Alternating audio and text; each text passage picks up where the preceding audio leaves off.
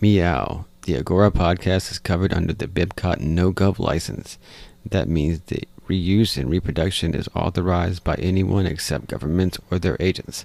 Find out more at bibcot.org.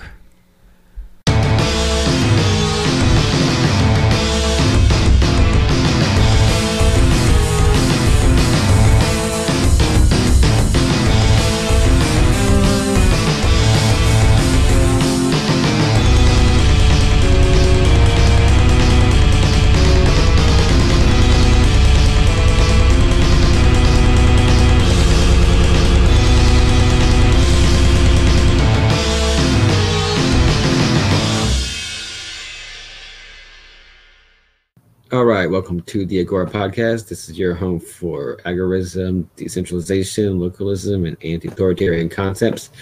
My name is Penguin, and as always, I'm joined by Sek Magora. And we're here talking about a few things, mostly war and the anti-war movement. I think that's something that we really needed to do a show, just Sek and myself, based on all the conversations that we've had on the topic. And we've discussed that, of course, before. We've had Scott Horton on a couple of times. We've had Magnus Penvidea on talking about the rally, the End the Damn Wars rally in Washington, D.C. on September 11th. Hopefully going to be the first of a regular series of events around the country and in D.C. sometimes and around the country and all in unison. I hope that becomes a thing. And I would like to actually think about, going to planning stages of organizing a movement in my local area or an event. But they're also planning to return to DC, and it was great. A lot of great people there, a lot of well-known people, a lot of kind of virally known people. Yeah, it was a pretty good time. Actually, being in the heart of DC, without planning too well, I ended up having to find a place to park my car and missed the probably the best part of the thing, the awesome march from the rally site to the the north side of the White House. And I actually met back up with the rally at the White House. They had the free Julian Assange truck, and Scott Horton was often by that. He was cool. Got to talk to a lot of people that I've met online. For example, Tetsui that we had on the show and his girlfriend. So, it was a pretty awesome rally. I'm not sure if this was in the episode that we actually recorded with Magnus, or he said this. I believe he said this in the episode that we actually recorded with them, and I didn't hear this anywhere else. That I think the rally did serve primarily to kind of hopefully act as a networking event, and I think that is what I went there trying to do, because being post-political and drawing people from all over the place, at least in this particular one that was in DC.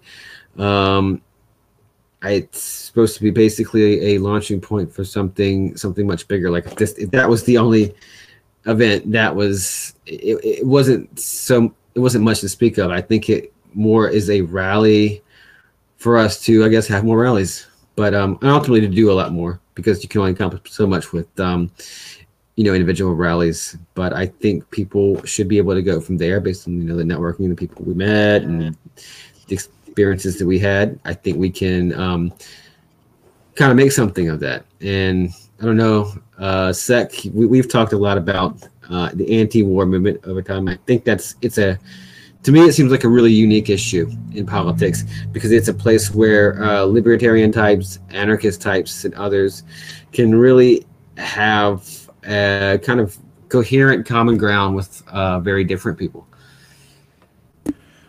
Yeah, to me, these days, protesting and anti-war rallies and that sort of thing, that's primarily, I think, the focus is sort of, like you said, networking and building these bridges, and releasing a little bit of anger as well, but mainly just finding other people of like mind that you can interact with and possibly move on to something else. I spent a lot of time protesting years ago, and I thought I thought we were going to stop a war, and I thought we were going to change things and that sort of thing. But um, I became somewhat disenfranchised with it for that particular reason. But I changed the perspective of how I think about sort of protests. It's not necessary that you're going to change something with this particular protest, but you can get together and sort of share energy with, lots of like-minded people from lots of different political backgrounds. And I think that alone is worth it. So that's kind of my thoughts on protesting and that sort of thing.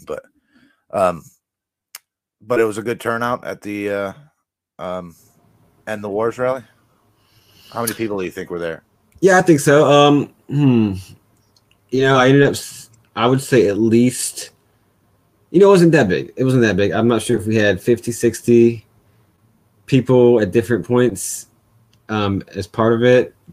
Could have been more, but it's kind of hard to keep track of. It's not everybody wearing the same shirts and doing the same thing. A lot of different folks up there, but I ended up starting off point, Yeah, and I did actually meet some people from, I know, the LP affiliate from down here. I met some anarchist friends. Obviously, we kind of knew each other from Twitter. We had kind of hung out.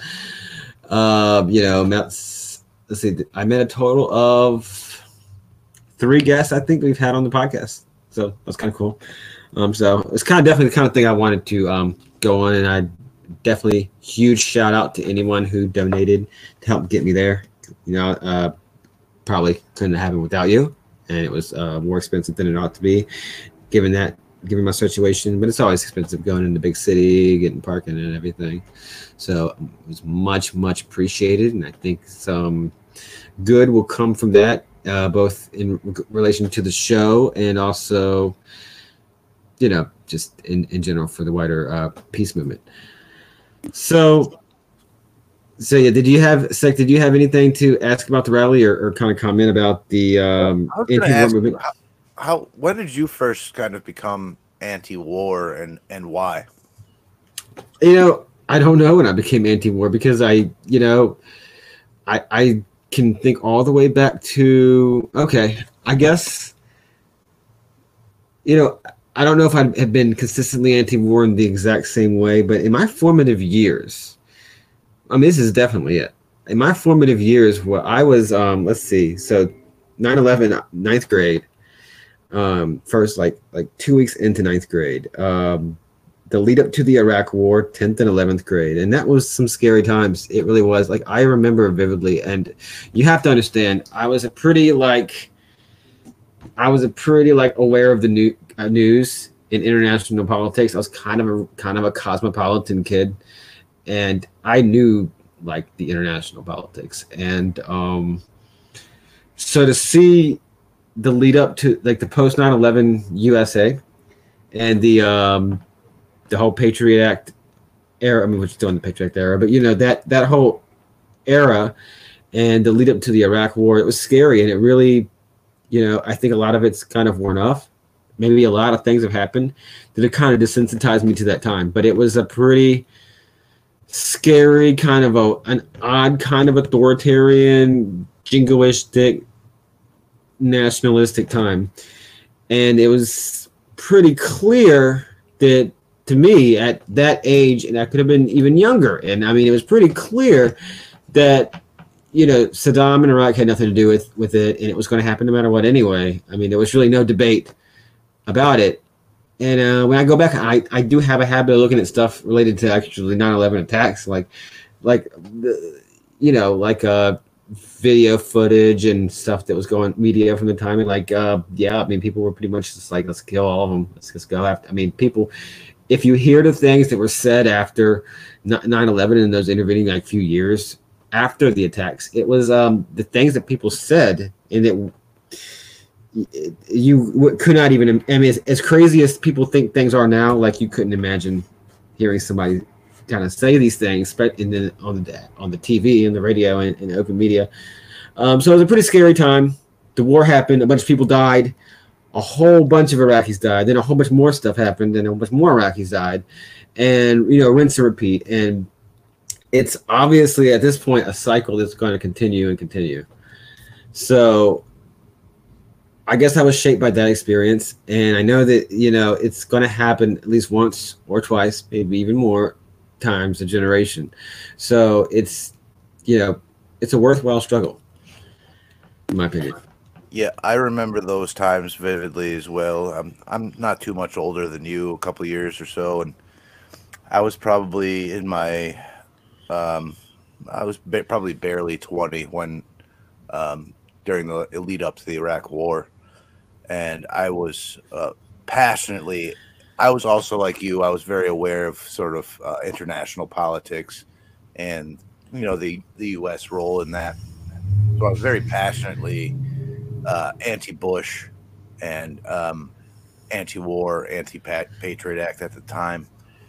And I remember exactly what you're saying. The average person was it was beyond jingoism. It was almost like a bloodlust. It was a frenzy, like a frenzy of people who just wanted, they didn't care who we were bombing. They just wanted us killing people, And now the thing is I think there's a lot less people that just want to see blood, but the wars just continue on. You know what I mean?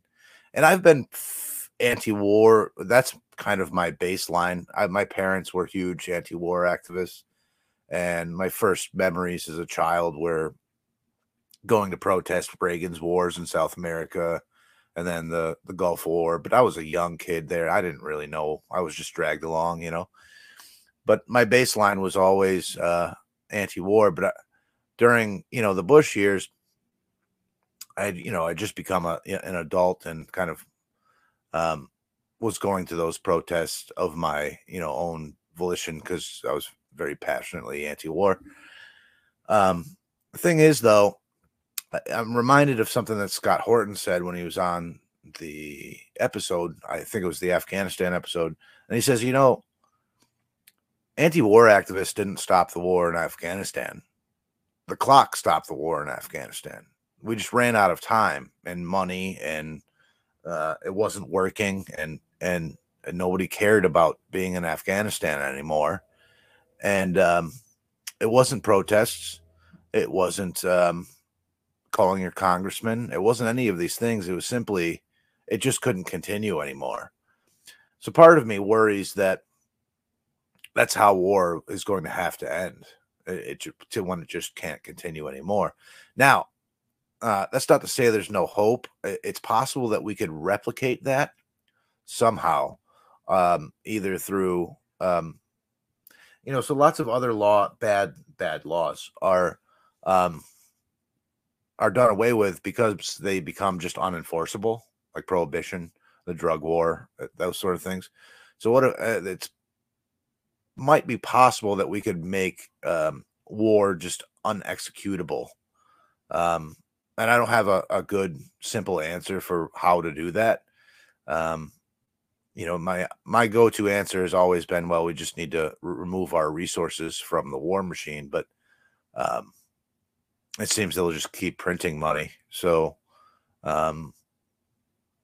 we have to somehow, I don't want to sound too much of an accelerationist or anything, but we have to somehow accelerate that process of them just no longer being able to execute war. What do you think? Yeah, I don't know the answer. I do agree that anti-war marches and rallies didn't end any wars. They never have, and I don't think, fortunately, we don't go into the expectation, I think, these days, or I don't know if ever, that they directly will. But probably the closest thing to do is actually agorism. But it's in the course of kind of the goal of large numbers of people withdrawing from cooperation with the state. In the course of that, as a result of that, there will be eventually become more difficult and more difficult. That's a thought. I don't know if people will ever do it with an ideological bent towards specifically ending the warfare state. I mean, of all hot button political issues, it sort of seems like, and I don't know that there are like generational divides with this, but it does seem like an issue that's pretty wide reaching with different kinds of people. But you know, like you said, people protest, people rally, people hate the wars, but they still happen, and that kind of reminds me of. It reminds me of the first presidential debates that I saw as a kid. Excuse me, which was for like the 2000 election.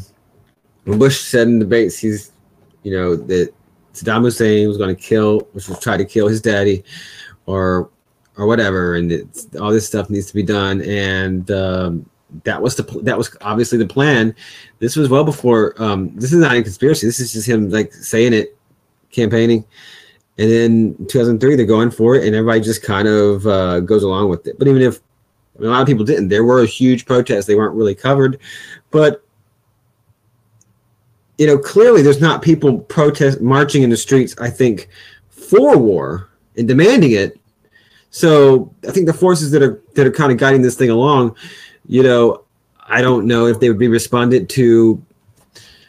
I don't know if they'd be responded to like massive amounts of resistance in the street, coordinated resistance and stuff, which I don't expect, but I don't think there's much people can do in terms of like politics, public opinion, or anything that can really stop these things once they're, once plans as big as invading a country the size of Iraq are, like, once that's in the crosshairs, I don't think that's going to change. It was going to happen no matter what. Yeah. Here's the thing, and help me flesh this out. So one could say that the Vietnam War was stopped by protesting in the streets, right? You could also say that the Vietnam War was it was done. It was lost. It couldn't have been won if you tried. And they were just, between the popular, the lack of popular support among the people and the logistic nightmare, it just sort of crumbled, right? So there was lots of people out in the streets then, and you could say that stopped a war. There was lots of people. There was quite a bit of people, quite a number of people out in the streets, and also online and writing articles against the war, against boots on the ground in Syria. Anyway, there had already been a covert CIA war in Syria this is under Obama, Operation Timber Sycamore. They had already done a CIA war, but he was talking about invading, and people were outraged across the political spectrum, left and right, and they didn't want a war in Syria. And you could say that protest in one form or another stopped that. But like you said, I was at the protests in Washington for the lead up to the Iraq War. There was hundreds of thousands of people there to protest the Iraq War, and it didn't stop it. So what is my question is, I guess, is what I'm trying to figure out kind of as I'm talking about this, is there's another variable that we're missing besides just protesting, because I named a couple of times that protesting seemed to end a war, and then there was more people at the protests to stop the Iraq War than there was in protests for the Syrian war. So what was the difference there? You know what I mean? Like what variable are we missing that actually stopped these wars? Well, I don't have the answer. Well, I don't know. I don't think there was a huge desire to actually have boots on the ground. I mean, there were and are boots on the ground in Syria, and I think I think they have about as much involvement as they want to. I mean, they have tons of involvement through proxy groups and stuff. In regards to the Syrian war, I just don't think that was in the cards, and I do think on some level, I don't think the public would have. It was there's been too many. We're on the downslope, the downside, the withdrawal, and really there's something called war fatigue. Like they want out. They want the troops out now. That happens after 10 years of war. So I don't think that was going to happen there's some amount of public opinion you just can't overcome. So, but putting Syria aside, I think one issue I have is that like no protests so far or rallies in the streets have ever prevented a war, even if they may stop a war that's unpopular, that doesn't seem to be winnable. And there's a whole conversation to be had whether there's a real end goal in any of these things. I don't really think there is. Doesn't seem like there's no war. There's no real winning conditions in these wars. They just last and they move on to the next one. But I don't see any real war that's ever been planned as a full scale war ever been stopped by protesting. So, but I think the Syria example does hit on something. Like, there could at some point be a change in consciousness that doesn't just last for the period that from the high point of the war to where people just get too tired of all the dead bodies and dismembered people, and increasingly more maimed and disabled people than actually dead, just because of medical technology. And that's a huge reminder too, because they're walking around or rolling around or whatever they're doing. They're visible and alive. That could be something. That could be a change from the past. Although coffins often change public opinion. But yeah, so you can see protesting start to have an effect at that point. But then this seems to be like a generational cycle. Well, then so there was not going to be any major wars after Vietnam for how many years? Let's see. So not 72, and then by 1990 we're gearing up for another one. That everybody's like basically with the attitude of this is long overdue. We need to go show American might. And they're real excited for that war. George Bush said that. He said we have finally beaten Vietnam syndrome. Oh, I'm sure. Yeah. Yeah. Which was people being tired of war. And I think you're right. I think it's a cyclical thing.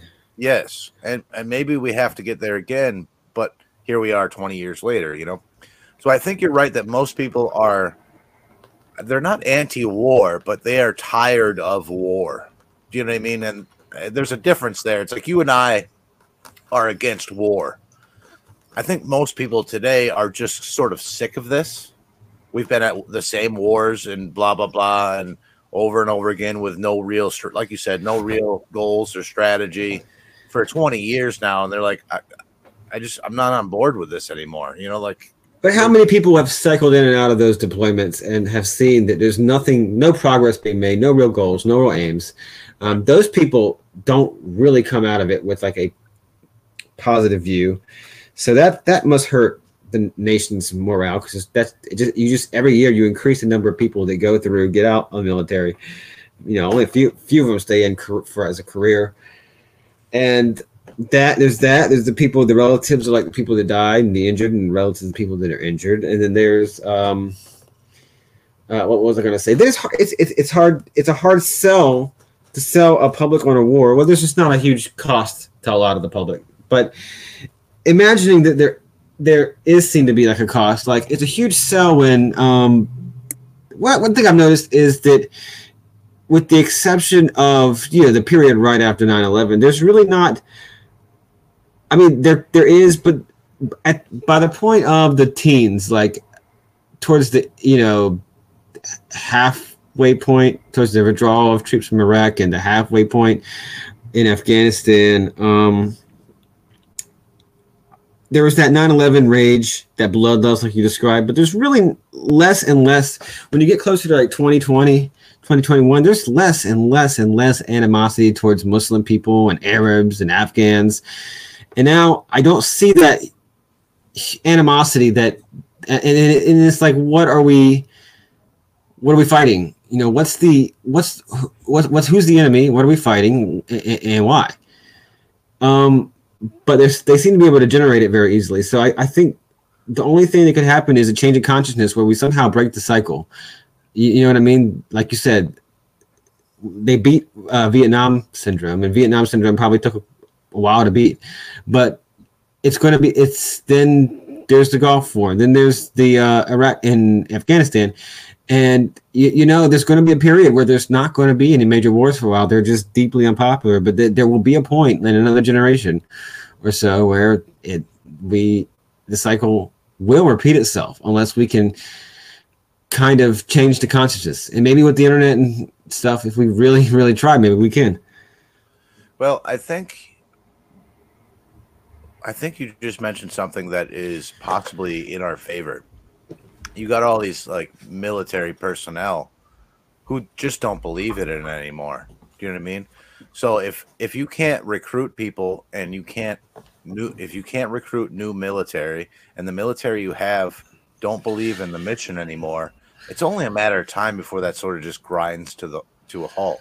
It's like the former Soviet Union when the guards on the wall just refused to shoot anybody anymore for climbing over the wall. Yes. Okay.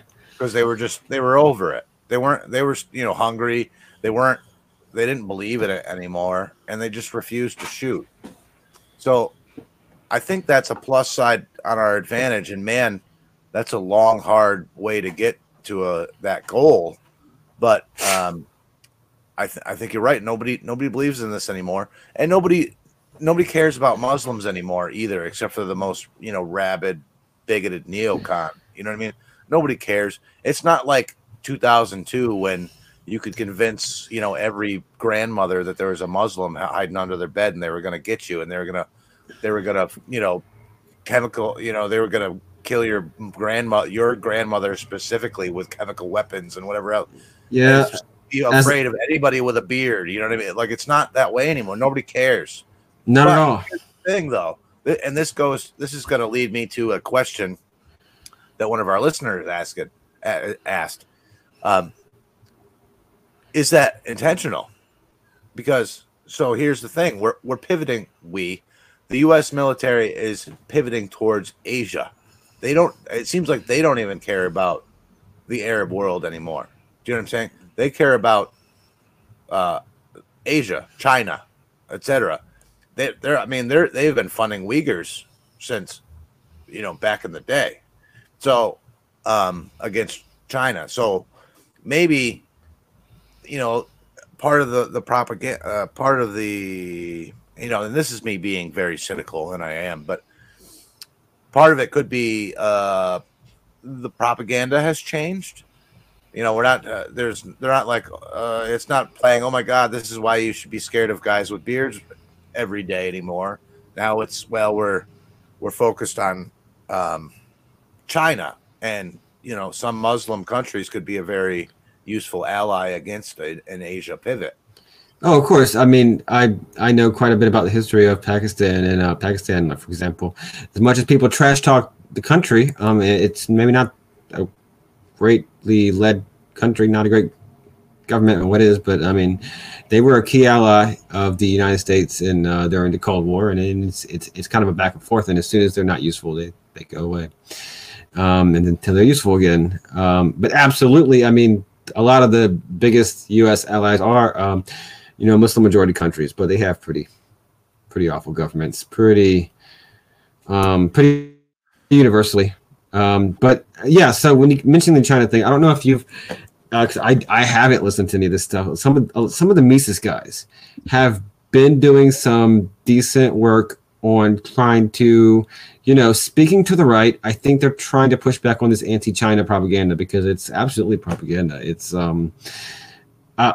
a lot of what's said about, and China is also a really heavily propagandized, really nationalist right-wing country. Just absolute, because I guess, you're coming from very ethno-nationalist as well. Very and very fascist, because I mean they were kind of going for the communist deal, and then they really corporatized. And I think what do you get? What do you get after that? And with the ethno-nationalism mixed in with that, that's definitionally fascism, and they are rabidly nationalistic in the country. I don't want to go on a tangent, but it sucks to be a religious or ethnic minority. The part for me is, sorry to interrupt you, but the weirdest part for me is you're seeing a lot of the propaganda against China come from sort of alternative media sources.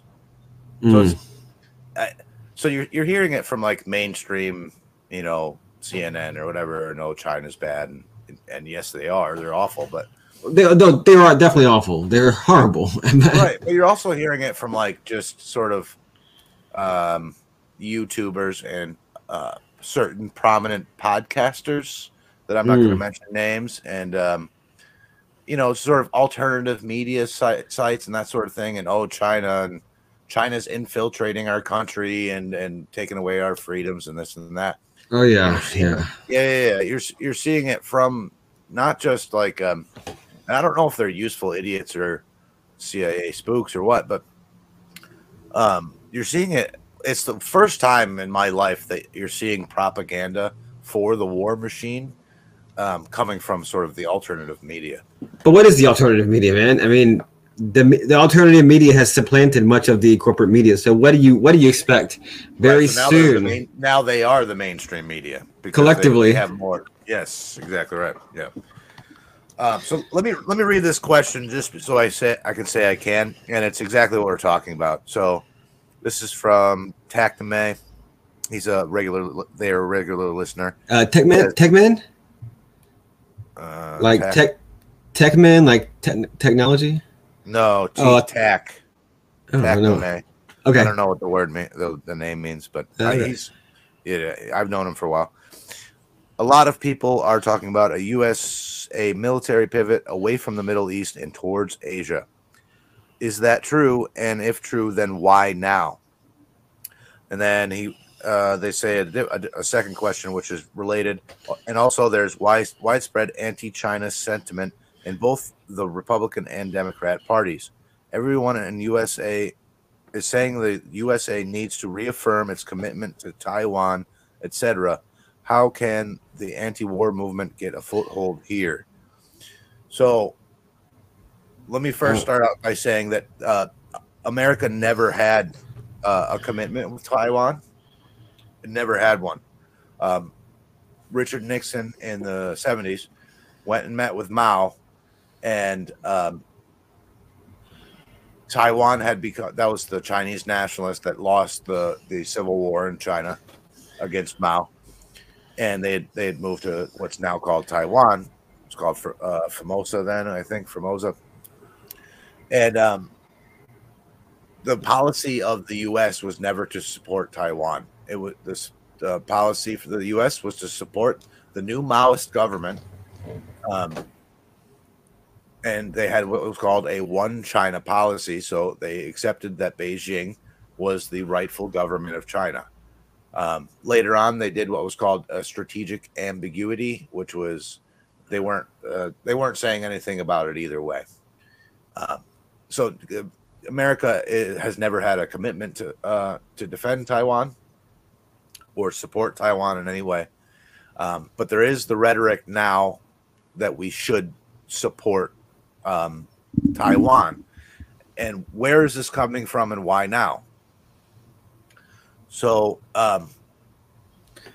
probably companies to build aircraft carriers. Sorry to interrupt, but yeah, thinking that as a guy living in a Navy town.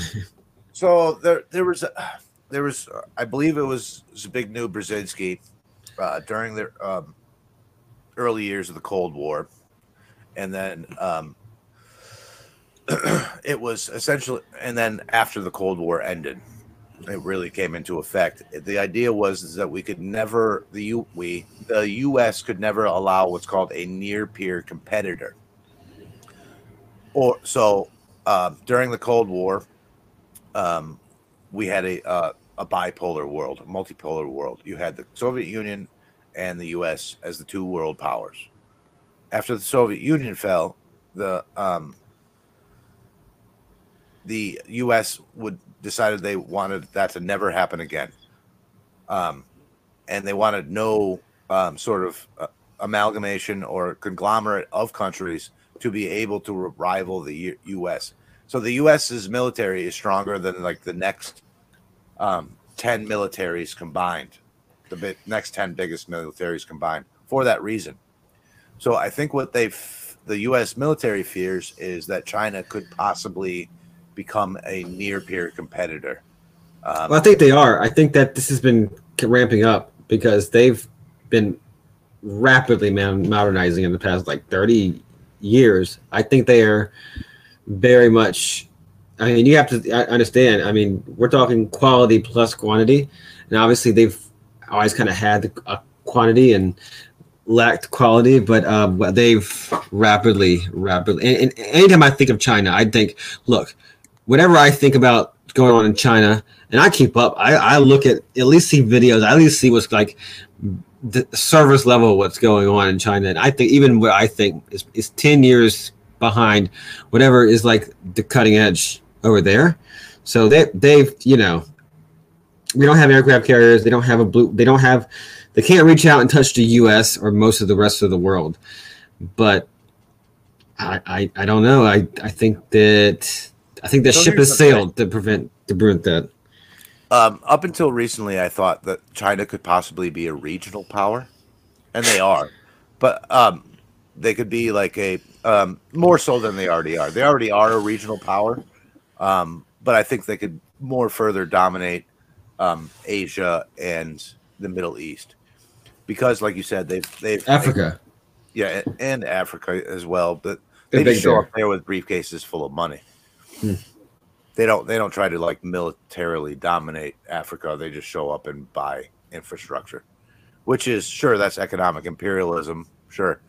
Here's the thing though. Their economy is about to implode. Yep. Their real estate market just shit the bed. And I read somewhere or heard somewhere recently that their entire population is chronically malnourished. So they can't even feed their own people. So if you can't feed your own people, you can't feed an army. And if you can't even feed your own people, you can't exert power throughout the world. You know what I'm saying?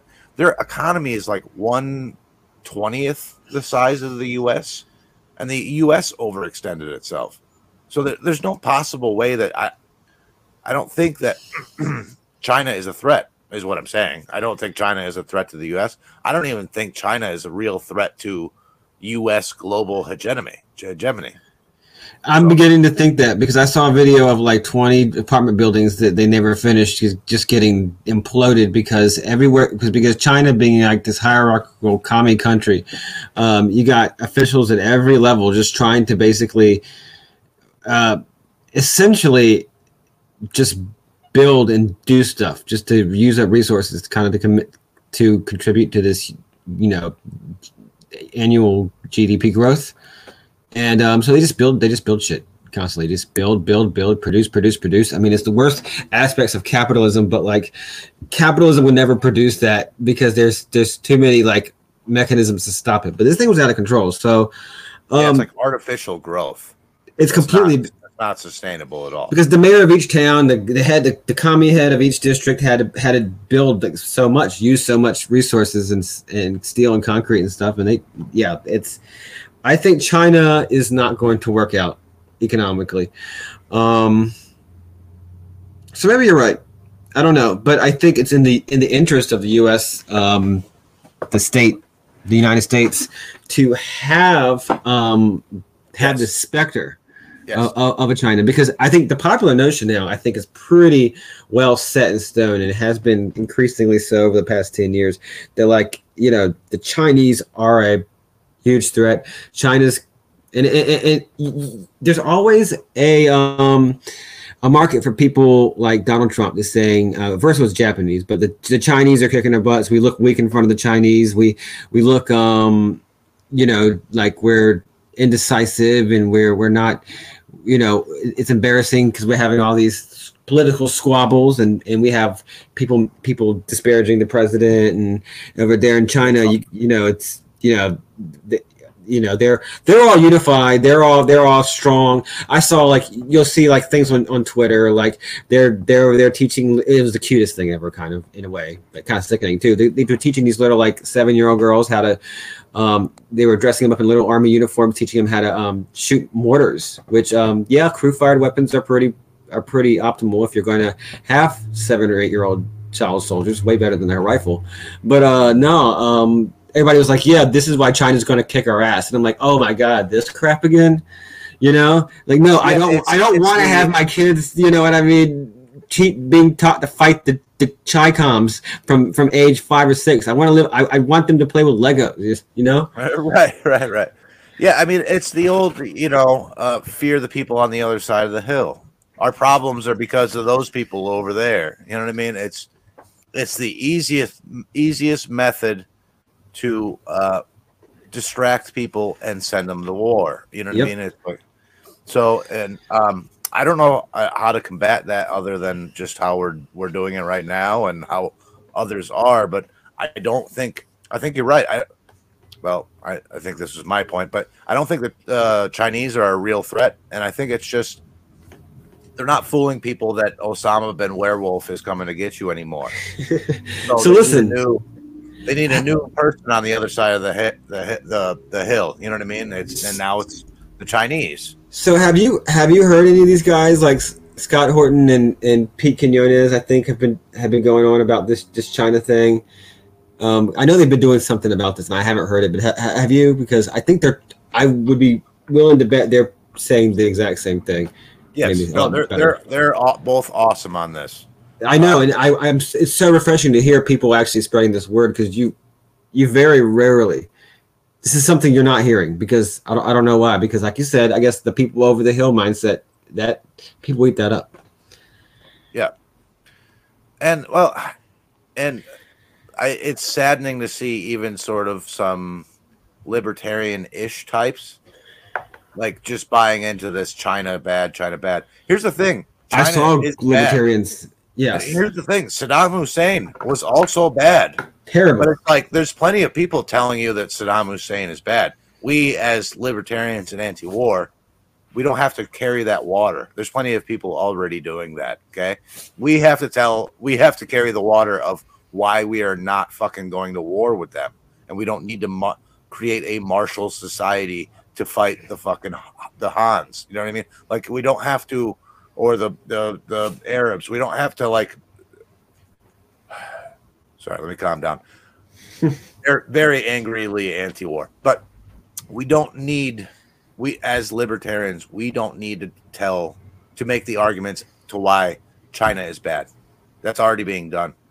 We don't need to make the arguments of why Saddam Hussein was bad or Bashar al-Assad's a dick. You know, like we don't have to make those arguments. They're already being made. We have to make the arguments as to why we don't have to create a militarized society and go fucking fight these people. That's the argument we have to make as libertarians and as people who are anti-war. Because it's by our standards, they're obviously it's trivial. It's trivial to say that Saddam is. Of course, he's bad. It's all the problems we have with various states, the United States. I mean, Saddam Hussein like gassing a bunch of people and executing people, and obviously, yeah. So you're correct. And thing you said about several things you said you've really touched on some good points. A martial society. I think that's a good one. I just want to say that I was really shocked at how ever since 9/11, and I'm totally like I was again to reiterate. I was 13 or 14 or whatever. I guess 14 years old. 9/11. So I've grown up knowing nothing but the post 9/11 world. So I can look down at myself right now and the stuff around me in my room. I'm totally involved. America has become the most martial society, I think, in the modern world. I mean, everything is just. I mean, have you noticed this? Everything is just military. The cars people drive are obviously like they're designing cars out of the clothes people wear. Like just everybody's just buying up.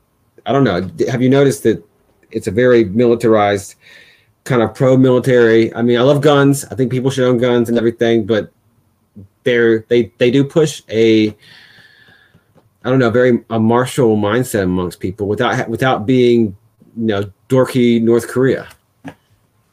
Yeah, I don't think that's new. Really? I really don't think that's new. I mean, look at America during World War I. You know what I mean? But before World War I, nothing. People knew nothing of war. They thought it was like going off to have a picnic. I mean, afterwards, sure. And afterwards, they didn't want to speak of war again. But like we had 9/11, and now and we still have, fighter jets and bombers flying over, and football stadiums with the troops marching on the field, and the football players wearing camo uniforms, and they're advertising Ford and Jeep trucks that are made to look like Hummers and whatnot, and people are buying all sorts of tan colored guns and combat boots and body armor and everything. That's just like that. People were obsessed with that shit, which is fine. I mean, I love it. I'm surrounded by that. I'm surrounded by. I used to wear a lot of camo and fatigues and stuff too. I was a young punk. You know what I mean? So I was whatever. But no, camo's always been cool. Yeah, camo itself has always been cool. I remember that. I remember the pre 9/11 camo aesthetic too. I was about that before then too. But like, here's a quote from. I think this all comes from a certain mindset. It's in the way that we actually think. It's not what we think about. It's in the way that we actually think. Okay. So I can't remember if it's Horace Mann or Woodrow Wilson said this. Ugh. Horace Mann is like one of the godfathers of American education. Shivers for both of them. Ugh. And he said the goal of the education system is to create obedient workers and soldiers. People just smart enough to run the levers and the buttons, but not smart enough to question orders. And I think we're 100 years from that. And I know this is an old trope. It's like, oh, it's the education system. But I think we're 100 and some odd years into that Prussian education system that was designed for exactly this, to create sort of very obedient, jingoist, regimented society and mindset. That I think that is the effect of that. So It's not even just like what people think about. It's like how you think. You know what I mean? So it's your brain, after years and years, generations of this education system, people's brains start to desire regimentation. And it's like Chomsky says, is like you're allowed very passionate debate within very narrow parameters. You know what I mean? Yes. So people's brains at this point, and I'm not talking down to people, it's it's all of us, it's me, it's you, it's everybody has gone through this. People's brains start to sort of desire order after going through this education system.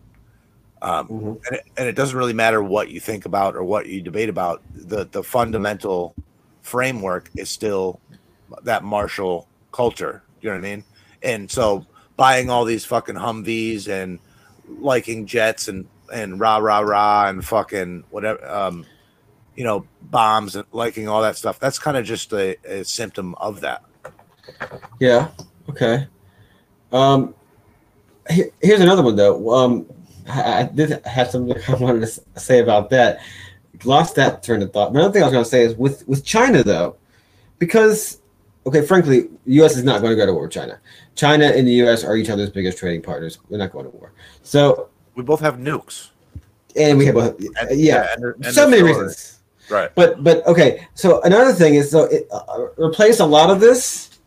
I mean, it's more than 100%. It's not like you're taking one chunk of this or the military and replacing it with the economic argument. But there's this economic competition argument. And that's great because they can keep up the propaganda war without ever actually having to go to war, because they're 100% not going to war. 97% not going to war. I think that's almost more beneficial for them. But there's this argument, the same kind of argument, like, oh, they're laughing at us, we're so weak. By the way, China is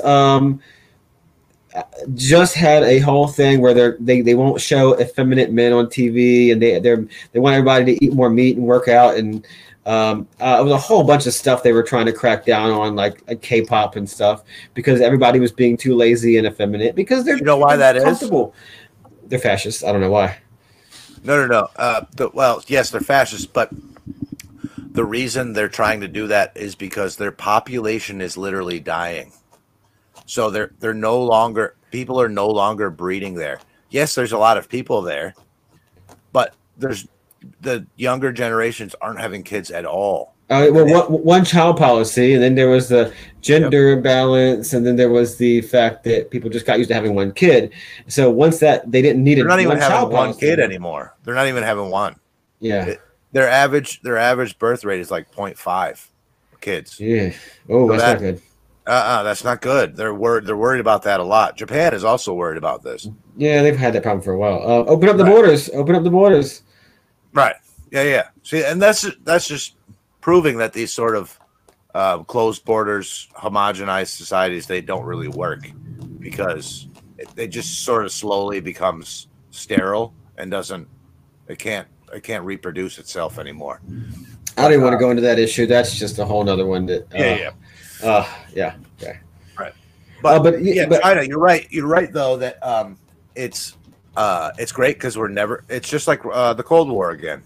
We never actually have to go to war with them. We can just build up and sell weapons forever. Do you know what I mean? Yeah, and then the other, that's really probably it. That probably hits the nail on the head right there.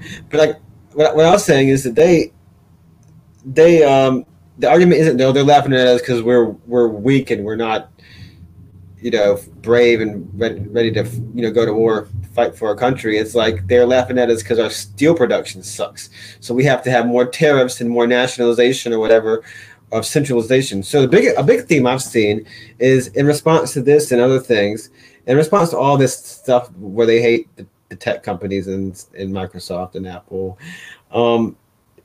You see this real turn, supposed turn of like the far right, which what I call the far right is just the hardcore Republicans and whatnot, and they obviously extend past the Republican Party, but like conservatives, but really the wingnut conservatives, they're really turning towards pretty much mirroring Marxist, Leninist, Maoist policies. There's a lady up on stage saying America. And I don't know what kind of education these people have, but you don't really need much of an education to know common sense. America shouldn't ever have to import anything. And I know people that say America should never ever allow anybody to enter its borders, and that's just the most nuttiest thing I've ever heard in my life. That's North Korean economics, and between that and like the bill trying to crack down on companies with quote unquote woke agendas and whatever that ends up being defined to mean. I think these Republicans are going pretty commie. At the same time, the Chinese communists going straight fascist. But they horseshoe theory. It's sort of like socialism in one country kind of deal. But we're off on a tangent there. But it's economic nationalism. Here's the thing, though. So you and I are both pretty big fans of distributed production, meaning very localized, small scale production, or at least we think that that's what a free society would look like. Your production would be much closer to you. So it's bananas to me that it is cheaper to ship things from around the other side of the world than it is to ship things from down the street from me. You understand where I'm going? So on the one hand, these sort of populist right economic nationalists, they're right in some sense that it's bizarre that we don't produce things here, and it's weird that everything comes from all the way around the other side of the world, right? So the answer though is not like, oh, we need to empower the state here to restrict. And I'm not against international trade or whatever the thing, but I think that production would be more local in a free society, mostly because it's just fucking cheaper to do that. You know what I mean? But without the subsidized infrastructure, but they love infrastructure. Right. Yeah. So their solution is what's called autarky. So we need to produce everything in our country and not ship everything in, and that's just fucking stupid. That's North Korea. That's fascist Spain. That's Japan, Imperial Japan, and that's why their fucking economies were dying, right? So that's not the answer. My answer is just, okay, we just need to remove the state from production here, and it'll be just fine. You know what I mean? And look, we have. So the answer is not to like centralize steel production at like in like it's not to rebuild all the steel mills in Allentown, Pennsylvania. You know what I mean? Because we can produce steel in all sorts of, it's not like the reintroduce the big American steel mills and subsidize them and put tariffs on all the foreign steel. The idea is to have just free production. I'm pretty sure we can make super high quality, super boutique alloys or whatever they're called, mixtures of right. We might not even be using steel anymore if the state had just stayed the fuck out of it and not back these. Well, you can really finesse steel. Like there is American made steel that's like specialty steel, knife blades and stuff like that, probably surgical instruments. Like you can do a lot of stuff with steel besides just have steel. Right. So you can have, but localized production. I mean, I can only imagine that with today's technology, if you could actually have localized production and not have a thing the size of a small city to make the steel, which I'm almost positive you can do with today's technology if there was an incentive to develop it that way. Like, I'm pretty sure shipping giant steel girders is rather expensive. Correct me if I'm wrong, but like shipping tons of steel at a time on trucks and trains and boats, even if you're not shipping it all the way from China, you're shipping it over. For one thing, if you're shipping over land on a truck, that's way more expensive than shipping it on a ship.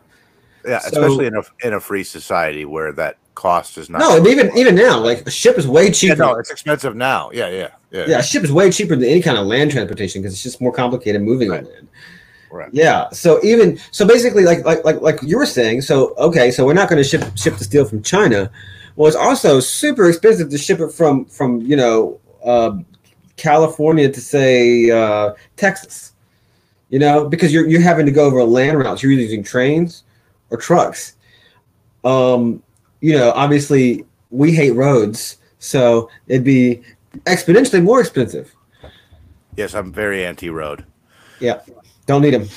I mean, I guess apparently we have to bring up decentralized production in every podcast, but I think that is like sort of the answer to this China thing. It's always seemed so bizarre to me that people of like you're talking about, who I've had plenty of interaction with, their answer to like China beating us in trade is like, oh, well, you need more government intervention here on behalf of XYZ factors, when that is the problem in the first place. That's why everything went to China. Do you know what I mean? Because the government has had their fingers in every pie here, and also has propped up all these businesses, allowing such high economic rents that now they don't need. It's made everything so expensive here. Okay, but how do you reverse that? How do you reverse that? Do you reverse that? I don't know I don't know what like deregulating an economy looks like when. If you say deregulate, and then an emergent order will form where entrepreneurs fill in the gaps, or do you need a government that actively promotes distributed production in small? Do you need pressure or a faction in the government, a liberal faction in the government that wants that? Nope, both things are neither of those things. So here's the thing: as I used to be for deregulation or privatization or whatever. Because I think of those things as markets without regulation, except for whatever we come up with as market actors. And I don't want the state involved, and I don't want the state owning or controlling aspects of commerce. Here's the thing, though. We live under a state, and any action towards privatization or deregulation will be taken by state actors, right?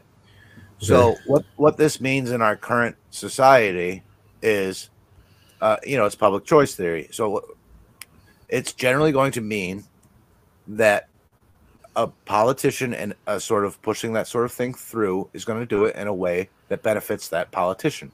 So that's most of the time that's going to be giving cushy contracts to their corporate friends. It's not going to be anything like we would envision, like some free market where these services and that these organization and production, they all come about through some emergent order. It's going to be more corporatism in our current system. Mm-hmm. There is no schemes for deregulation and privatization are just that. They're scams. They all it is more of the same. So, and I also don't agree that some sort of economic nationalism with tariffs and protectionism is the way to go either. The only option is to build new, build an entirely new economy and system. That's the only. I don't see any other way, and that goes for war and that goes for production. And to me, those two are related. Well, production is pretty much in war. These are like some of the biggest, broadest categories of things that happens in society. So yeah, if you're gonna, I tend to think you're right on that. So I guess what I was asking is like, what I was kind of getting at is that, so if we want a state to empower, I'm just thinking of what like Agorist steel production would look like. But if you want a state to empower kind of our model of a decentralized distributed economy, what you're asking is somehow, you shot this down already, and I think that rightfully so, you're asking for somehow the state to like disempower and deprivilege the people that wield the most power with the government. The wealthy, the capitalists, the big stockholders and big owners of large producers and large holders of wealth that invest into those companies. The wealthy, the business, not the small, not the guy owning the record shop down the street. I'm talking about the people that own, huge numbers of shares in car producers and major telecom companies and stuff like that. So what you're asking for is the state going to really disempower the people that basically, to put it in pretty crude terms, have bought all the politicians and have for decades and generations? Or I guess that not being an option, I guess your option is the only option. Yeah. No, you answered my question. The question for me. That's exactly what I said before. These people are the state. So to rely on the state to privatize or to regulate or make production stateless is not going to happen. And even if it does happen, it's not going to happen in the way you think. It's just going to be outsourcing state services to their private friends. Yeah, I want to shout out C4SS, by the way, that I just posted a great Roy Childs essay. I think it's Big Business and the Rise of American Statism. Yeah, one of the absolute best essays that I've ever read. So anybody who hasn't read that, I just retweeted it on my private Twitter. I think we'll retweet it on. Excellent. I've been passing that one around for years.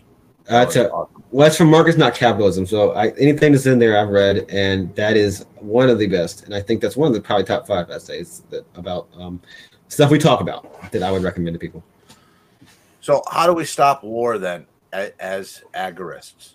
If we don't accept, so we talked about how we would bring about the production that we want, and that's just by going and fucking doing it. That's the only way to do it. We can't resist the state or rely on the state to allow us to do these sorts of things. We just have to go create new methods of production and commerce and organization and that sort of thing. So that still means that the war machine keeps turning. So, for years I said we could, by taking our resources out of the state's hands, this is helping to stop the war machine. And I might have been right, but it seems like an undead zombie. Like, even though there's no support for the thing, and they've blown through all this money with nothing to show for it, it just keeps on going. So maybe some point in my lifetime it'll grind to a halt. I don't know. From people like us and the general population just kind of walking away from it. Okay. But, I don't know.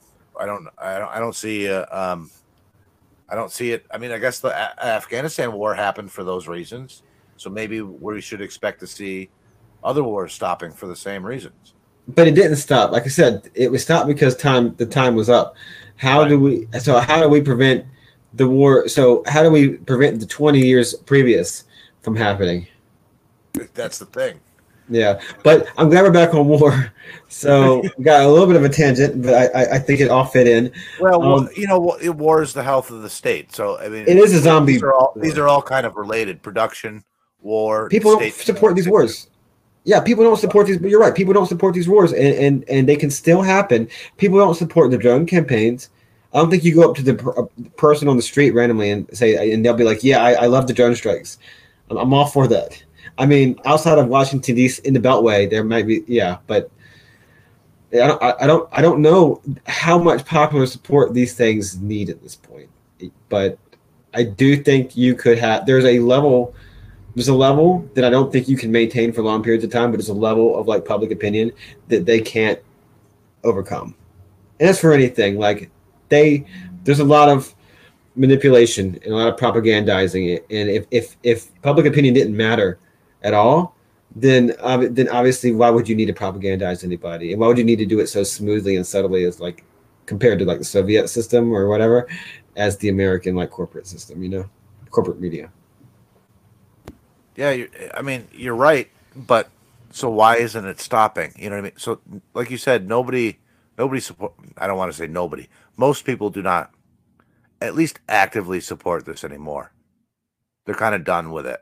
They might have supported it at one time, but it's fucking 20 years. And they don't have material interest in it. They have like the idealist interest, and that's our advantage right there, is that we can counter the ideas.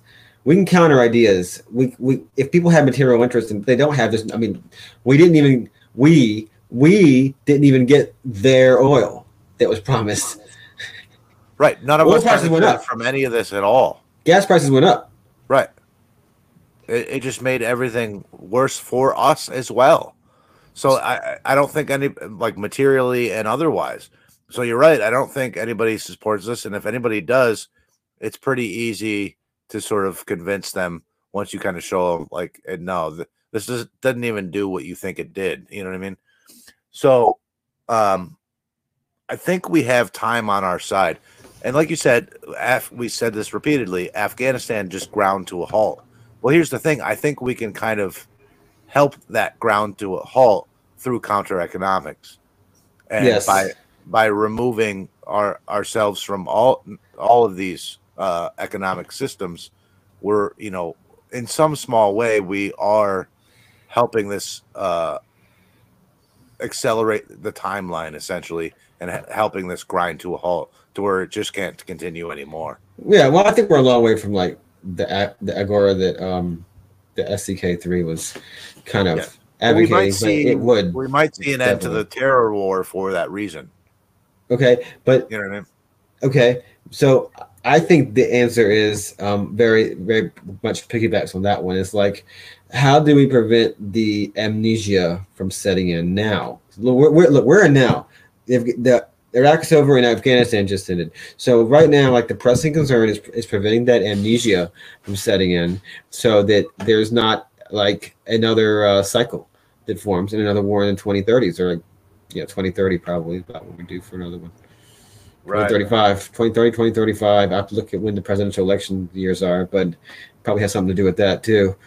But I think that's what we should do. So we need to keep in the intervening like 10 to 15 years. We need to keep people. I don't know who we is. I mean, us collectively, people need to kind of not forget how much this stuff sucked and how much support it lost, because war is deeply unpopular now, and there's a lot of facts. The facts are on our side. We know that every war from the Spanish-American War and probably before was based on an absolute lie. We know all the the secrets, the backgrounds, who had interest in what companies had what contracts. That's all known. We know, like, right now we have audio and and video recordings of what the service people, the officers, the enlisted troops thought about that, how hopeless they were. I mean, we know some, but what saddens me and what makes me a little bit pessimistic is that we know all of that about Vietnam. I've heard all my life. I've heard just so much info and accounts about how much Vietnam just sucked so unimaginably bad in every way, and yet knowing that, we still committed to the wars in Iraq and Afghanistan. So that we have working against us, I think. I know, it's like you said, we all this information is in video, audio, text, all that is right at our fingertips, and yet we're still at war. You know what I mean? So, like, I don't know. I want to say that this next cycle around, like after these wars end, and we have a brief interval, that I want to say people won't forget, because this is it's all very readily available information, but I don't know. No, we it might be different this time, but I don't know. We got to take an active role in this. Yes. Yeah. No, people will forget if we don't try to, like, look, I'll put it to you like this. I've always thought that maybe, I remember thinking this as a kid, that I wonder if adults remember what it was like to be a child, and I don't think they accurately. And I tried to, like, I think I kind of do remember, like, my own internal monologue as a kid, like what I thought, that I was pretty self-aware. I don't know if people think about that. Point I'm trying to make is that, like, man, I'm kind of losing that thought. That was kind of a massive tangent, but yeah, I guess basically I can tell you what I thought in the lead up to the Iraq War and that whole situation, the post 9/11 period, the implementation of the Patriot Act and whatnot. And, like, we can't forget what we were aware of now and what we think and what people thought now. Like, we can't just forget that future generations. We can't adopt these attitudes and then they kind of just fade away because there's no wars for a while. There's maybe a few targeted strikes here and there. Some of the deployments are drawn down. And then, you have a new generation of potential troops joining up. And they're like, oh yeah, I mean that was what happened in World War One. Everybody's like, oh, what's a war? Yeah, it sounds like a jolly good time. And they all went over there and started marching in bright colored uniforms and formation, bugles and everything. They all got mowed down by machine guns. It sucked. And that, I think that happened. And then obviously after 9/11, everybody wanted to join so badly to avenge the towers and all that stuff. But I don't know what the circumstances are going to be in the future, but they're going to try it again. I mean, I don't even know if they're going to stop. It might almost be easier just for them to slowly keep grinding away, especially if they're just doing drone wars and they're not. Well, that doesn't count. Yeah, they can do the drone wars. I mean, that right. Here and there. Eventually, there's going to be some pushback at some point with that one.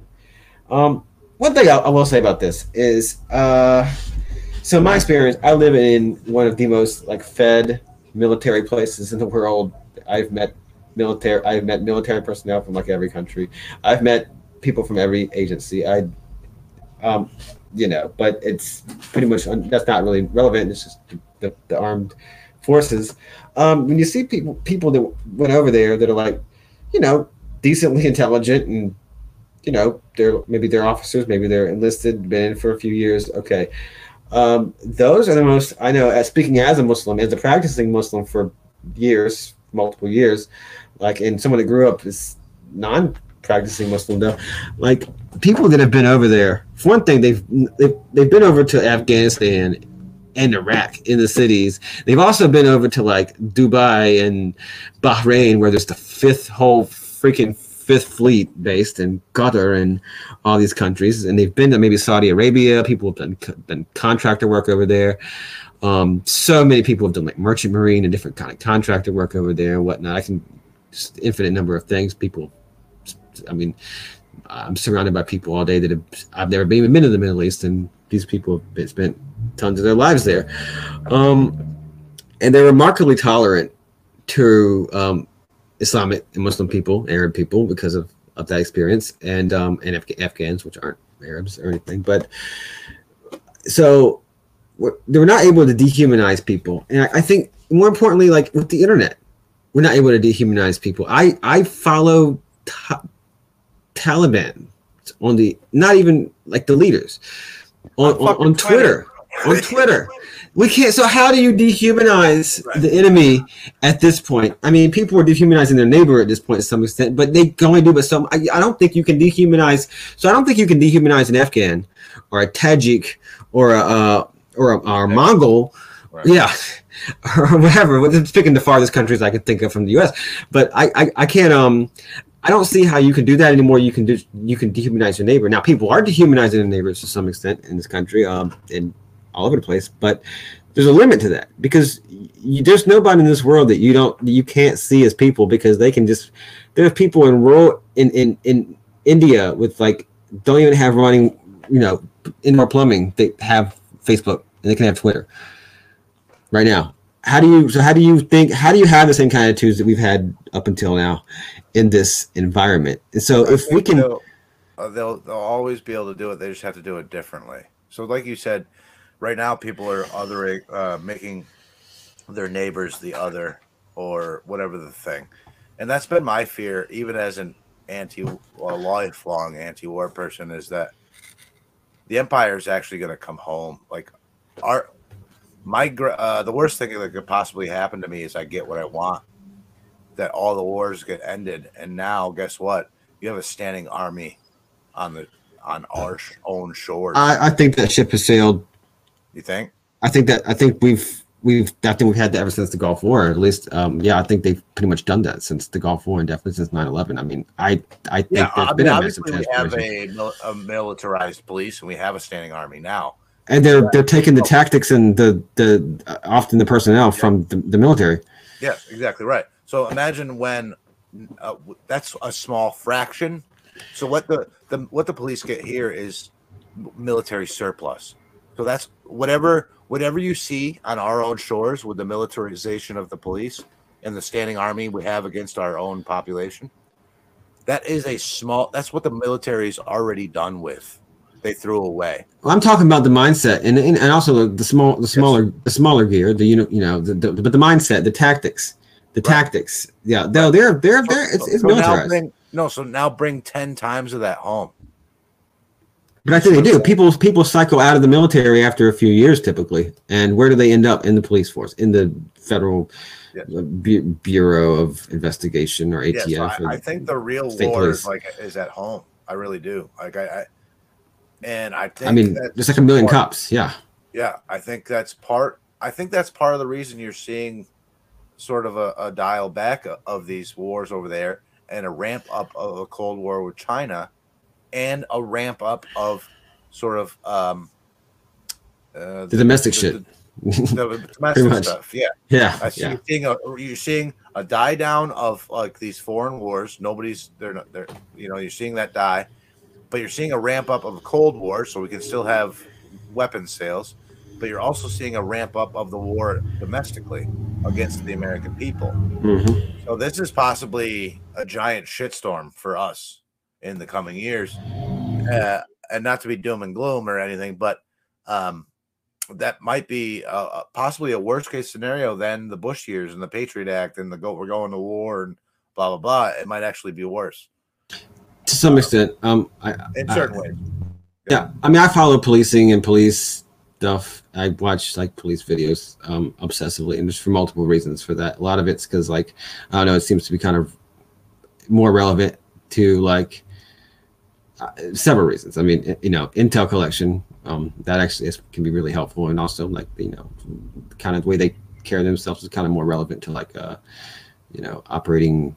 It's a paramilitary, and the police are very much a paramilitary organization. I've heard police say we are a paramilitary organization. They're organized, and ever since the first police in the 1820s, I mean, they've always been paramilitary organization. They're not like the sheriff and his deputized marshals, but they're It's a different form of organization. Not to get too in the weeds in that. So I watch a lot of police stuff, and I mean, you can really obviously clearly see. I mean, what are they? It's not your like 80s beat cop with the mustache and the leather hat and the nightstick, man. You get every single place and honestly, I don't see that much around here. Cops generally wear cop uniforms, at least, like, I'm sure they're really functional and breathable, but like, kudos to that, because whenever I see videos of cops or those cops like reality shows, they're wearing either. Episode is brought to you by Proud Libertarian. Wear your politics on your sleeve with the great libertarian merchandise from ProudLibertarian.com. Whether you're a voluntarist, agorist, libertarian, anarchist, or any shade of freedom in between, ProudLibertarian.com has you covered, literally. They have campaign merch, as well as a ton of original content created by their design team. Be sure to check out their collection of black flags, as well as their survival gear collection, complete with knives, emergency food, and solar equipment.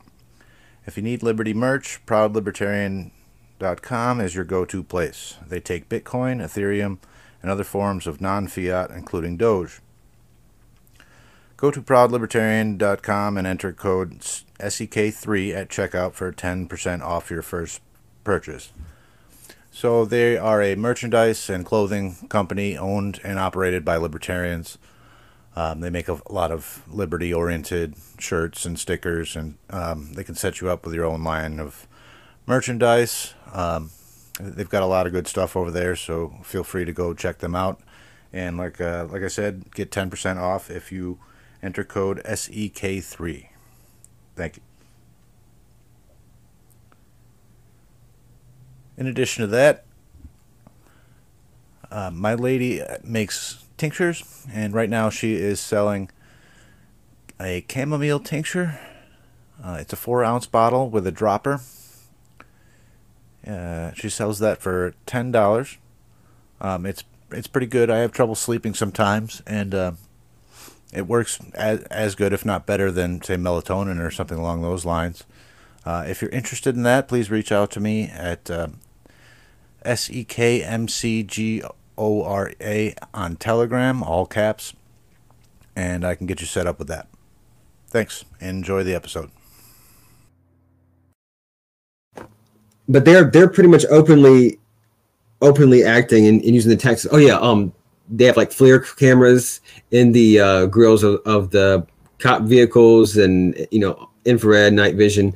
Their intelligence gathering capabilities straight out of the skies of Iraq, and they're truly frightening. Some of the facial recognitions, and some of it's just absolutely horrific. I'm not talking about stingrays. I'm talking about like perpetual wide area surveillance and everything. And we should really go into that kind of stuff one day. But it's truly frightening, the amount of capabilities they do have that are straight out of the war zone. And they're using, and then there's the idea of ground-based and aerial drones, which are starting to be used by police. I mean, all this stuff that comes out of the war zones goes straight to police departments. I'm not talking about surplus. I'm talking about the tactics and the actual technologies, the intelligence gathering stuff, and it's truly frightening. And I don't think they really shy away from being serving as a standing army in the U.S. I mean, they even call it the war on drugs, and they do prosecute it like a war. Yeah, I mean, it's, I don't know, was it Rothbard or it might have been Randolph Bourne? Said war is the health of the state, right? So that's not just saying that by going overseas that the state can expand itself and gather more support for doing so. That's also saying that all of these resources it raises and manages for war will be used against its own population for more state control. You know what I mean? So it's not just that the state's getting more support during wartime. It's also that the state has more control over us due to warfare. You know what I mean? So it's just what you were saying. Now all of these gadgets, tactics, all these things are now used by state actors against the population, and that's how it goes all the time.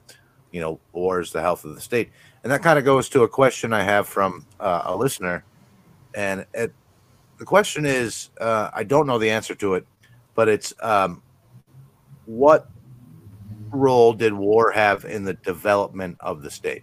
Now, I don't know this exactly if we're talking about 9,000 years ago in Jericho or You don't have any Samaria. James C. Scott wisdom? Well, I mean, there's a little bit, sure. Like, so the ability for in the early proto states, they were city states. It's kind of what we mentioned before. It was the people on the other side of the hill, but they had the ability because they had a sedentary population due to agriculture, that they could marshal the forces for a small army, and it was always like we were saying before.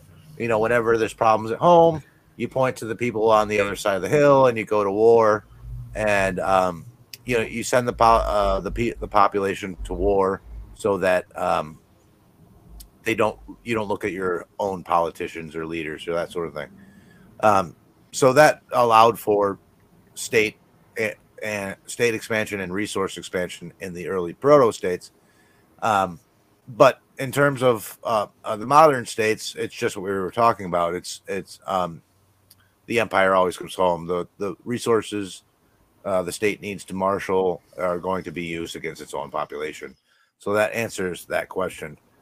But I don't know. I'd have to do more research on the exact cause and effect of early proto states. But yeah, I'd like to think that states, as much as coming out of a more primitive organizational structure, they were, I don't want to say voluntary, but they were something that was organized somewhat spontaneously. That they were probably bands of people. One of the main reasons people banded together was for protection, as either defense or it could be in offense, or migrate together and to another place. Has happened a lot in ancient times. And so your early rulers, I mean, until you got into close to modern times, the king, talking about monarchy on Twitter recently, the king was just a war chief. He was like originally elected, you know, a war chief. There's a war, and you have to have a guy, like when you're on a ship, you have to have a captain who's obeyed. They often elected the captain. And I'm not the nobles and the warriors would elect the king, not like everybody. It's not a liberal democracy, but you know, the kings often came out of basically being a war chief, because you know, that war spurs that kind of centralization of power, which I think is another paradigm that's important to this conversation. So like I'm pretty sure that you know, protection. I mean, what were the original cities defined by? Their walls, these city states. So yeah, warfare was a really important thing, I think. And then, like you mentioned before, you've got to have the agricultural production, and then that has to be able to be legible and taxed in order to fund the war and feed the troops and whatnot, and by the, you know, converted to, I guess, money or whatever, and to buy the weapons and raw materials for the weapons and whatnot, even in the very early stages. So you need a surplus in a way to know and measure and tax a surplus. So I'm pretty sure it's like a you know, it's a give and take relationship. So it's, you know, wars, conflict may spur the strengthening of the state, but the strengthening of the state will serve to you know, encourage war and make war more possible and more deadly. so this leads to the last question from our listeners then, because I think this goes into what you were just saying. So the question is, which would be better at waging war, the state or private organizations? Oh, yeah. Go ahead. Right. Well, here's the thing. It depends on how you're defining war. So you were defining war as, like, you know, bands of tribes fighting other bands of tribes, right? You also included that in your definition of war. But at what point is that just like a brawl? Do you know what I mean? Like, at what point is the street gang a state? They kind of are exactly to an extent. Exactly right. So if you've got like dozens of people fighting other dozens of people, are we talking about war? Like I don't really think of war that way. I think of I think of war as a conflict between two centralized states. Do you know what I mean? Like, so if you were in a free society, we'll get into nerdy speculation here, right? If you were in a free society and you had sort of small organizations and one decided to fight another organization, you're talking at best like dozens of people, right? Are we talking about war here?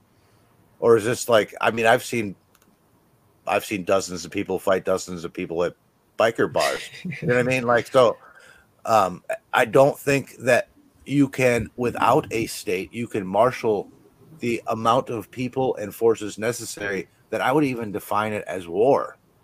I mean, it's conflict, sure. You know what I mean? But I don't think of it as war anymore. And I would be interested to see what the actual definition of war is. But the question being, to go to to not dodge their question, because they weren't looking for a semantical answer there. But well, okay. So the state, everybody says the state is inefficient and terrible at doing things, right? But it's not. The state just doesn't do what most people think it does.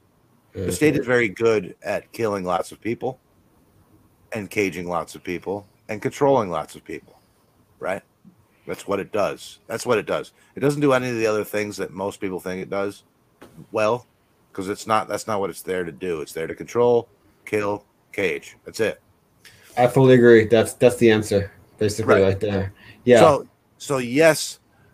Well, I'll elaborate more. So yes, the state is very good at killing lots of people and destroying lots of things and marshaling a large centralized force against another large centralized force. But as we've seen time and time again, it fails every time at a decentralized insurgency. And that's where, I don't want to say private organizations, but that's where a stateless I don't want to say military force either. A stateless armed force would excel, would be at a sort of an insurgency or a small decentralized conflict or warfare. And that's good at defending, but that is not good at conquering other lands, which a centralized military is quite good at conquering other centralized militaries and occupying land for a time. So that's my answer to that question. That's a good answer that actually answers the I think what the listener was actually getting at. I appreciate you doing that. I'm going to be shitty and go back to the semantic argument because as Rothbardian, and not as Rothbardian, sorry, but to put on Rothbardian hat here, I think everybody, let's put on our Rothbardian hats. No, this is not exclusive to Rothbard, but I know I can point at least to Anatomy of the State where, man, actually, I don't know where he pointed that out, but I think of this as Rothbardians. What's private? What's public? I mean, these are kind of arbitrary terms. These are like legalistic terms defined by the state, defined by the current paradigm. And I very, very much Rothbardian to see like the state is an organization, it's a group of individual people, and Walmart's a organization is a group of individual people, and your bowling league is a organization that's a group of individual people, probably a lot more voluntary in the way it operates. But yes, we can define what a state is, but like what is public, what is private, and what would be private in if a so-called stateless society? Everything would be just by nature private, no matter what it is, even if it's trying to reimpose a state or something. So not to say the argument is totally semantics. I think you gave the best answer there, but if you are to see the state as a group of bureaucrats, politicians, and technocrats like serving constituencies, which include voters, but include all kinds of people, and you see it as the organization that claims the monopoly on the legitimate use of violence, or whatever the actual definition of a state is, then where do you draw a line? You know, like what is a private organization? What is a state? So, in our I agree with you. In our current paradigm, those terms are meaningless. So, if you want to get to like what does private mean, that gets into a real fuzzy area, because private just means the ability to exclude, right? So, I remember when just to harken back to like when Victor was on, and he called or he I think he was quoting Sec 3, Sam Conkin, as saying when he got mugged and stabbed by the dude, called the guy freelance status. That's a very Rothbardian phrase, you know what I mean? Because he was, you know, he was saying this guy's you know, using violent force to expropriate property, and it's maybe not the Max Weber definition of state, but I mean, it really gets down to kind of like how absurd do you want to make this lack of distinction? But really, like, there is no precise distinction without just playing into like what they call themselves. Yeah, no, that's I agree with you there. But like a street gang would actually maintain the monopoly on the use of force in its given territory, and the local cops might not have any sort of claim to the use of force in that area if it's on the street gang. So yeah, like where you really, it is there, you do get into gray areas. This is not just, you know, speculation.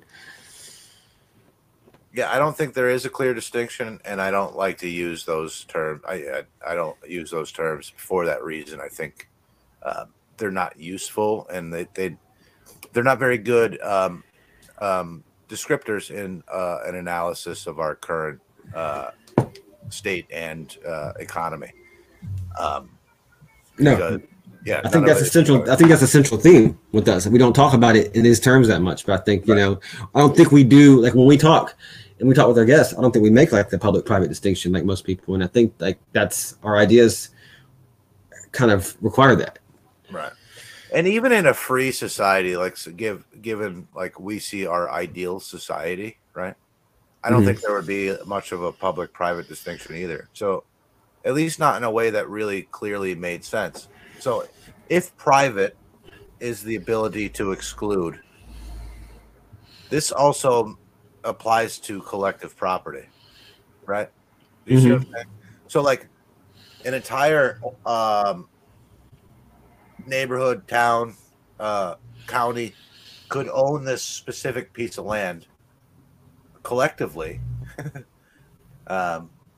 for use for all the people that live there and that sort of thing. So we're talking about commons, right? But they may not want everybody in the world coming to this particular place, right? So they still collectively have the ability to exclude. So then where do you draw the line there? What are we even talking about?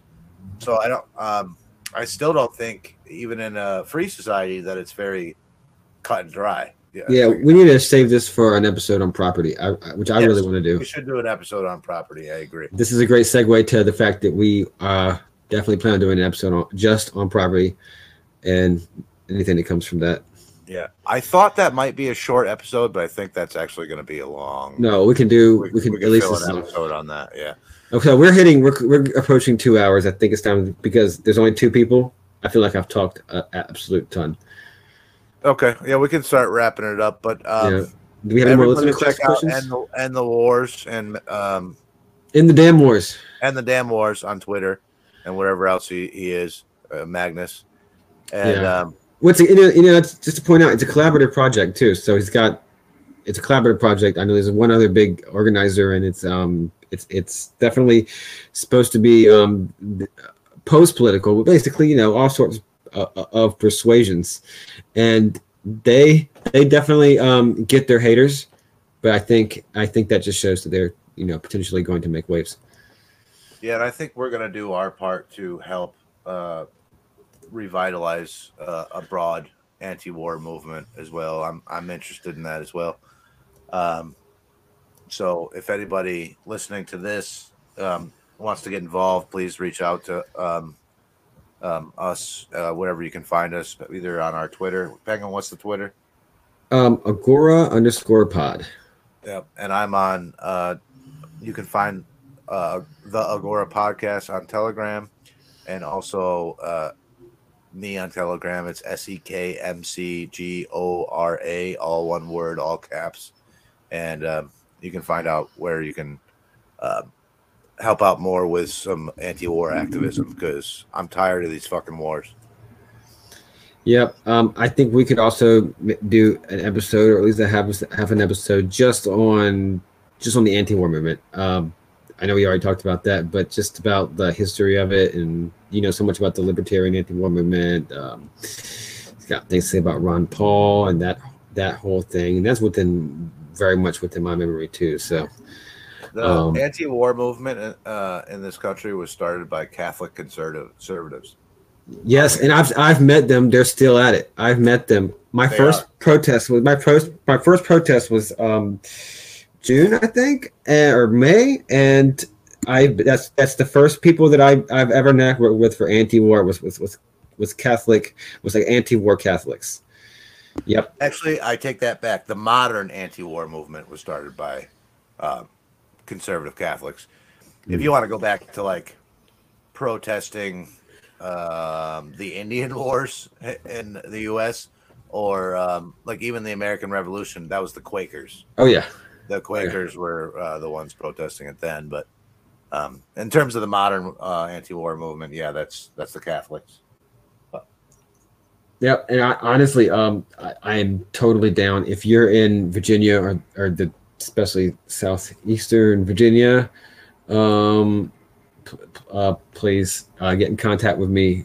Between the Catholic anti-war, the Black Lives Matter, the libertarian types, anarchist left-wingers, whoever wants to end the damn wars. Basically, I am totally down, and that is the entire goal, because frankly we don't have the numbers otherwise anyway, but it's also just a fun time. And Are you going to reach out to some local organizations? Well, we have I'll give you my area code. We have Black Lives Matter 757, one of the heterodox Black Lives Matter groups down here. I don't know if you heard of them, but they're the pro 2A kind of just out there in your face BLM. They're down here, and like I said, I've met some old Catholic anti-war hippies, and there's people out here for sure. I don't know how many like lefties or libertarians and stuff types that are used to protesting around this area. It's kind of a conservative area, I guess. We got a bunch of universities and stuff, but I want to see what I can make happen for sure. And the Boogs, of course, the Boogaloos, whatever, all that thing, libertarians. I met some ANCAPs in front of the White House, and like, you guys are from my hometown. And I actually exchanged numbers with them. I need to reach out to them. Dope. Yeah, cool. I might do the same. I don't know. I might do the same. Reach out to a couple organizations around here.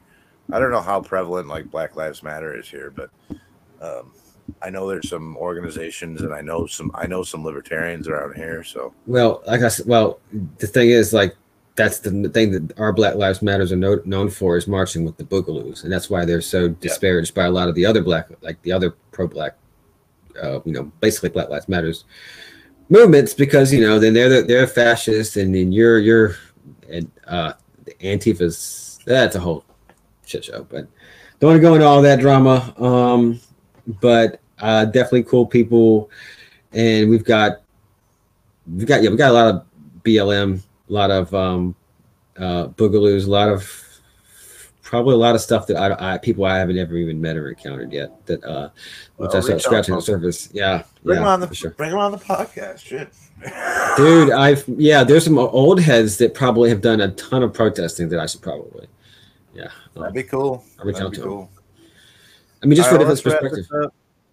Oh yeah. So you know where to meet. You know where to reach out to us. My personal Twitter's on the podcast Twitter, but definitely follow the podcast Twitter so you can get our feed, or I guess you can follow us on SoundCloud or subscribe, however that works. So you can find us on SoundCloud, Apple Music, and Yeah, directly on Anchor. Anchor puts it on all those platforms. Right, So right. yeah. So A lot of people follow us there, I think. But I would say I know a lot of people would disagree. I was about the value of Twitter as a platform, but this is definitely exactly what Twitter was made for. Follow our Twitter feed, follow our Telegram. We post a lot of well, we might post some memes, we might post some articles, we might post discussions, and definitely updates in our new podcast release. Yeah, I post a lot to the Telegram, a lot of interesting stuff, and a lot of shit posting, and a lot of memes. Oh yeah. All right. Well, thank you for joining us, guys. It's been a great discussion. I felt like because there's only two of us, it's been like a 3-hour episode. To be honest with you. No, that was a good one. A lot of info, and we rambled on and on. So thanks, guys. I hope you guys like it. I hope you guys like our rambling because we sure did a lot of that. Peace, guys. All right. Take care.